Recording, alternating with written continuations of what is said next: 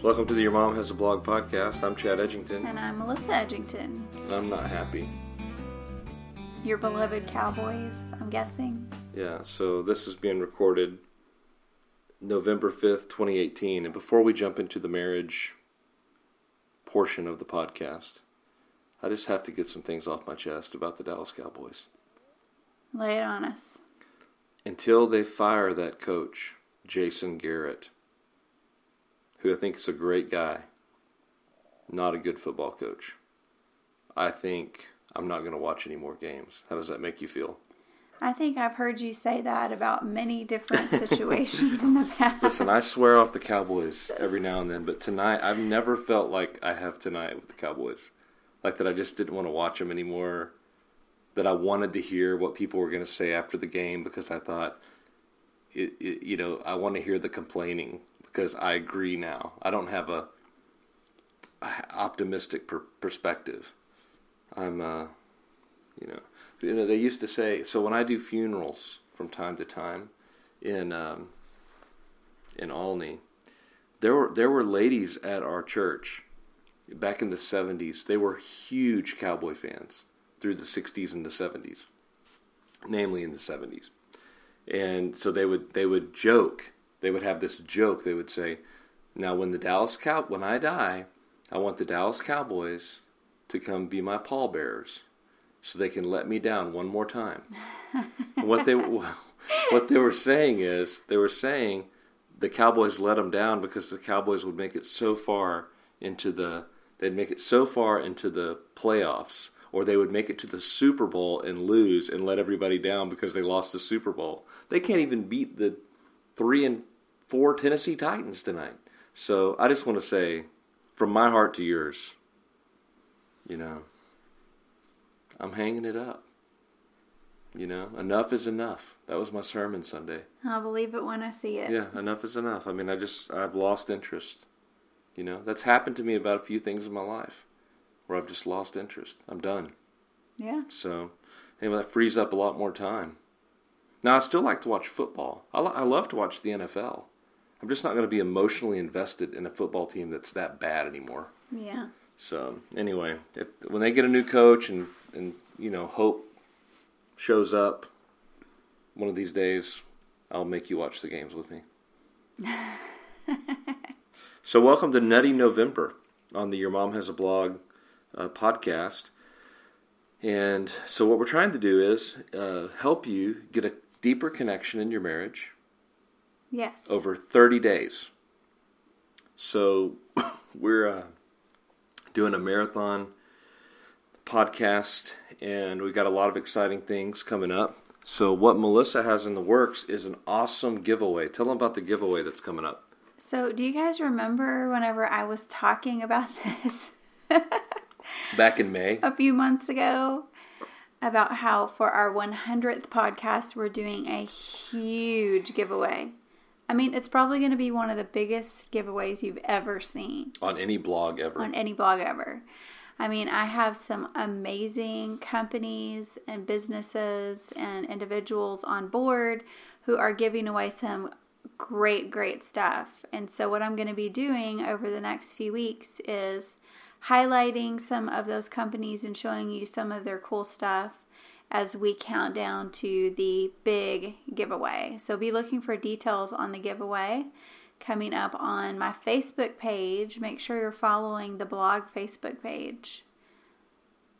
It's going to be great. Yeah, so books, cash,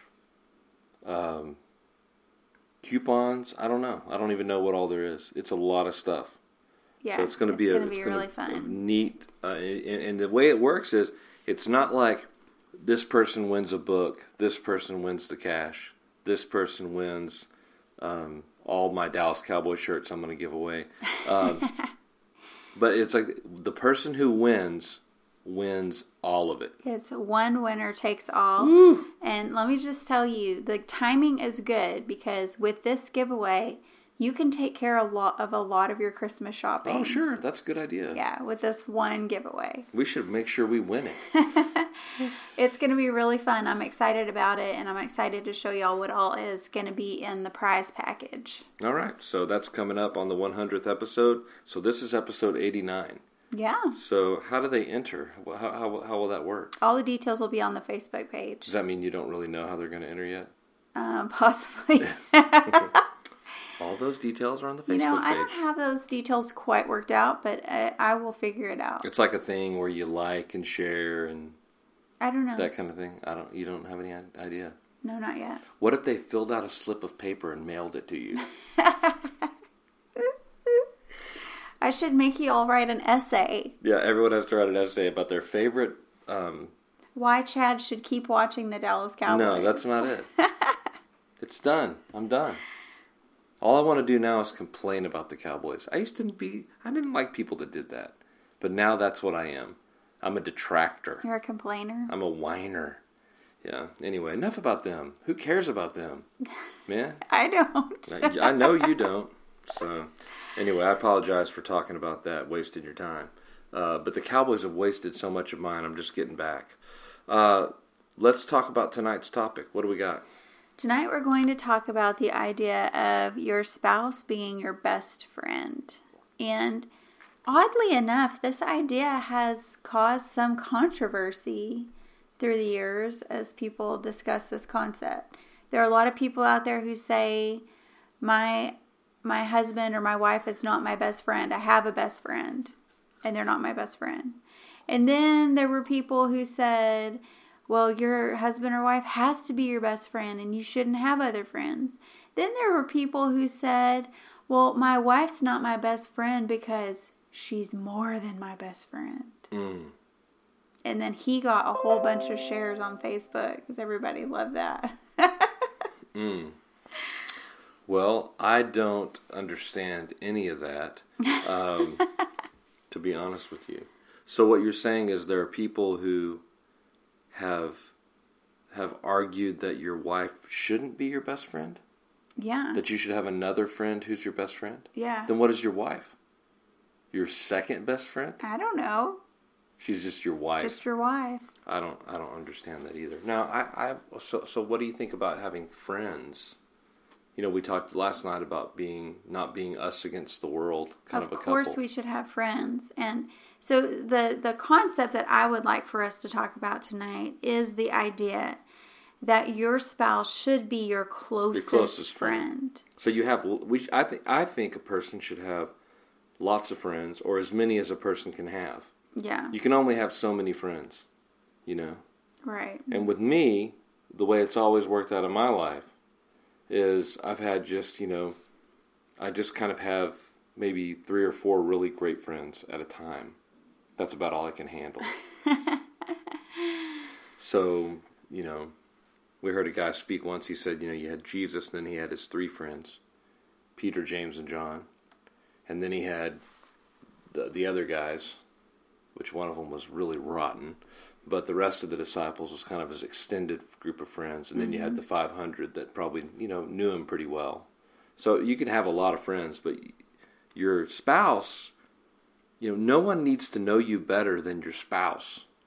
Right. Maybe your mom knows you better, but just that should phase out, Yeah. To where, because the sad thing would be is if your mom, still knew more about you than your spouse. Yeah. Or you would confide in your mom instead of your spouse, or your dad instead of your spouse, or however it might work. Yeah. So or your old best friend, you're calling them up. You're not gonna believe what this lady did. I married. She's crazy. It should not be that way. Yeah, no, you don't need to be talking badly about your spouse to anyone. But I think it's important to have friends. And I have friends that I talk to about a wide range of things in my life. And I have certain people that I call when I'm distressed, when I'm upset, whenever I'm discouraged. You need people like that in your life. But there shouldn't be anyone that I'm sharing more of myself with than you. Agreed. Now, one of the barriers to couples being close friends is that a lot of times, and this is a generalization, and I know somebody will say, well, in my marriage, it's opposite. But I would just say generally, if there's going to be one person in the couple that will not open up and talk, it's going to be the man. And I don't think that men understand how important it is that they talk to their wives. Because their wife wants that relationship with them. Yes. And wants to communicate and have that bond that doesn't happen without communication. Right. And that closeness and the trust and the security of that relationship. And if the man won't talk, she has to go talk to somebody else. Right. And the older I've gotten, the more women that I have encountered who, for instance, have no clue what's happening at their husband's job. Mm-hmm. They have very little knowledge of what his typical day is like. Mm-hmm. They don't know what his stresses are or what's weighing on him. You know why? Because he doesn't talk her. about it. Yeah. And I think that is really a problem if you're trying to nurture and create intimacy and a deep connection in your marriage. If you're not sharing any of these things with your spouse, and same goes for a woman who won't talk, then you are setting you're putting up a wall between the two of you, and you're not letting your spouse into your world and your experiences that you encounter on a daily basis. Yeah, and I want to say I'm right now putting up a wall between myself and the Dallas Cowboys ownership and management. I'm not going to let them hurt me anymore. They will not hurt me.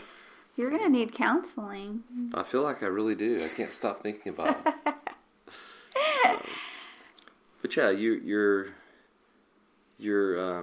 average guy, or maybe not your average guy, but a lot of guys I've met, they, just don't talk. And if you're a guy listening to this, and there are a few that listen to this, if you're a guy listening to this, you say, I'm not a talker. I'm not like that guy Chad, who just seems to never be able to shut up. But it's really not true. When you get a guy talking about something he's interested in, he will talk and talk and talk. I've learned that about guys. If you just find the thing that they are interested in, that they love, they'll talk. You just got to find it. And what we need to do as guys is just be more interested in our wives and in our marriage. Yeah, ask each other questions. Yeah. When you come in at the end of the day, say, well, what have you been doing today? What's your day been like? Show some interest. Yeah, I've got a good friend who I think he occasionally listens to our podcast. His name's Ryan Bishop, and Ryan, one thing I've learned from Ryan is how to ask questions that aren't questions a lawyer would ask. And I think I don't know if this is just my personality or something that you pick up when you're. When you go for so many years and your job is to ask questions, like to figure stuff out, you ask questions in a certain way. Ryan asks questions in a different way than I ask questions. My questions are like, what are you doing? But Ryan's questions are like this. So, Melissa, here's how Ryan would ask you questions. He would say, let's just do this. Here's an exercise in marriage or whatever. Okay. All right. So, Melissa, what were your 3 favorite things about today? That's a good question, right? That is a good question. And that leads to, I don't really care what your answer is, but that leads to, I'm kidding. Well, do you have time to tell us what your 3 favorite things are? That, do you want to answer the question? I really don't want to answer the question. Because it's been kind of a hard day, hasn't it? It's been a little rough. Had kind of a rough day. Hey, you didn't have to watch that Cowboy game, though. So stop feeling sorry for yourself. But what do you say to the men out there who say, I would feel like a total idiot asking that question? Sometimes you got to feel like an idiot. Yeah. There are many times, and that is true. Men are so cowardly that there are many times where I've actually had the thought, when I show up at the nursing home, at 3:30 on a Sunday, and nobody wants to have church, really. The staff don't care if we have church or not. And you show up and you're there and you're thinking, okay, well, they scheduled us to come have church here. Nobody wants to have church here. So I just kind of, if the piano players come, I just set a podium up and I just start singing at the top of my lungs. People are looking at me like I'm bonkers, Like, why is the preacher from the First Baptist Church singing at the top of his lungs these old hymns while we're just talking and yapping away down here at the desk? And it's because if you sing, people wheel out and listen to you preach. But yeah, you feel stupid. There's a lot of times where I feel stupid. Walking into a place, striking up a conversation, whatever it is. And men just don't, generally, and maybe women are that way too, don't like to get out of that where they feel like someone could laugh at them. Mm. And they think if someone would laugh at them, they're totally humiliated. And I think you just kind of got to get over that. But that brings me to an important point that I wanted to mention about if you have a marriage where you aren't, your spouse isn't your closest friend because of a lack of communication. Mm-hmm. Consider the way you respond when your spouse tells you things. Mm-hmm. Because I think in some cases, men or women will not talk to their spouse about things because they know they will get too stressed out or they'll get too upset or they'll react in some way that's unpleasant. Mm. And therefore, they would prefer to just not talk about anything because they don't want that reaction. Yeah. So it's important when we're talking that we don't fly off the handle about things or we don't react too strongly to anything that might make it unpleasant for your spouse to share things with you. Because we tend to shy away from things that are unpleasant and we go toward things that are pleasant, So if someone in your relationship is shying away from talking, think about it and consider if maybe you aren't part of the problem with the way you're reacting to what they tell you. Mm-hmm. But I would say if a man says, well, I'd feel dumb, so I would feel dumb going in and asking my wife, what was your favorite thing about today? Because she might react and go off on me about how, that's really something for you to walk in here and ask me that question when I had the most miserable day, blah, blah, blah, blah, blah, blah, blah, and then explode, Yeah. But I imagine in most cases if you approach it the right way and just sat down and said, hey, I don't really know how to tell people to be normal, but because I don't feel like I am. Like the other night, I went to the Cracker Barrel. I was like, let's brainstorm, But you just sit down and be like, what do we want to do this year? Like, what are some things we want to change, and what would we like to, you could just, like for instance, one of my dreams for 2019, which is a long-standing dream of mine, is to have new silverware. Yeah. So you could talk about something like that. Like, wouldn't it be great if all of our silverware matched? Wouldn't it be great if we did if we had a better solution for the kind of the Tupperware type stuff that we have? That's talk about whatever. Talk about it. Yeah. Just talk about something. If it's on your mind, talk about it. That's how you grow close to someone. Yeah. You think about your best friends from when you were in elementary school. You talked about stupid stuff. Yeah, wrestling. And you enjoyed it. You're like, did y'all see Hulk Hogan Saturday night? The Hulkamaniac? Yeah.